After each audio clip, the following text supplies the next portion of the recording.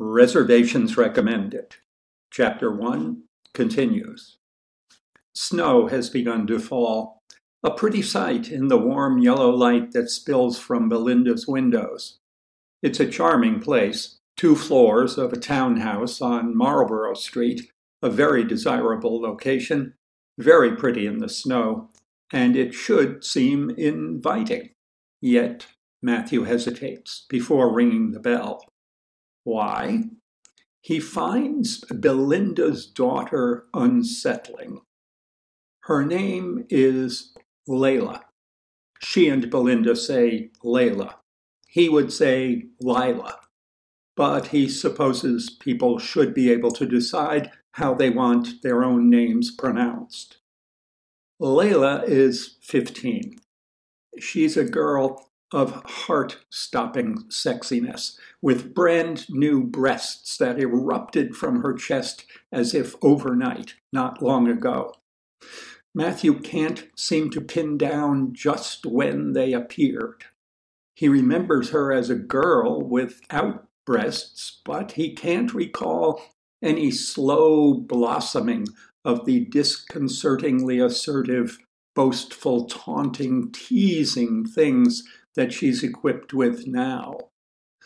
Whenever he sees her, he has to work to keep himself from staring at them. With the addition of breasts, Layla now looks much more like her mother, and Belinda somehow looks much more like her daughter. This makes Matthew feel like a pervert, a highly specialized pervert, a seducer of the mothers of young girls. He suspects that Layla thinks he's exploiting her mother. She might be right, but she might be completely wrong. Her mother might be exploiting him. He has wondered whether Layla regards him as a potential stepfather, and he has often wondered what she says to Belinda about him, constructing imaginary conversations like this one. So, now that you changed your name, what's next? Are you going to marry Matthew? Belinda Barber, won't that be great? No, I am not going to marry him. Matthew and I just go out together now and then. We are very happy with that arrangement. We have a good time together, and that is that. Do you fuck?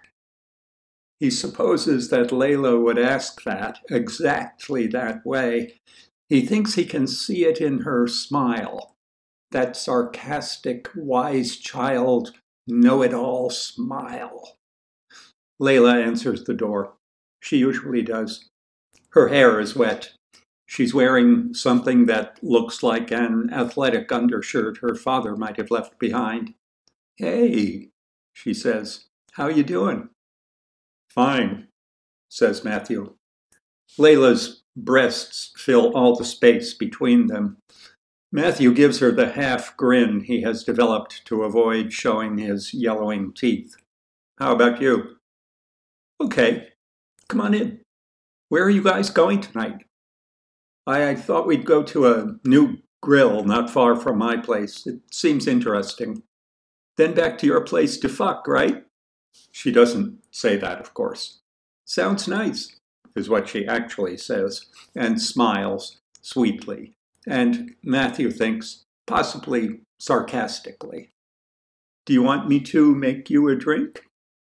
It's a trick that her father, once a friend of Matthew's, now gone, taught her. She can mix just about anything, and pretty well, too, though she tends to use too much vermouth. Sure, that would be fine. From upstairs, Belinda calls, We don't have time. I'm ready. Matthew shrugs. Another time, says Layla. Is there an odd little lilt in her voice, not quite appropriate? Is she flirting with Matthew? Is she mocking him? Belinda comes into the room, dressed like an accountant. Belinda is head of new product development for Zizif, a computer software company that had 6 employees a year ago, has 100 now, and at this time next year may have 600 or maybe only a fuzzy memory. Belinda is smart and attractive, but she dresses like an accountant. Though they have such similar jobs, she and Matthew never talk about work. Matthew thinks that this is because they are both embarrassed by his working on toys. Years ago at a party, Matthew was telling someone what he did, and Liz, they were still married, came up beside him and rumpled his hair. She smiled at the woman he was talking to and said, "Matthew never grew up." She meant it to be a compliment that Matthew had kept his childlike innocence and charm, Matthew supposed, but he couldn't be sure that she hadn't meant something else. He still wonders just what she did mean. Belinda says, "Bye, honey," to Layla. She gives her a kiss and a pat. "Don't you stay out too late." "You either," says Layla.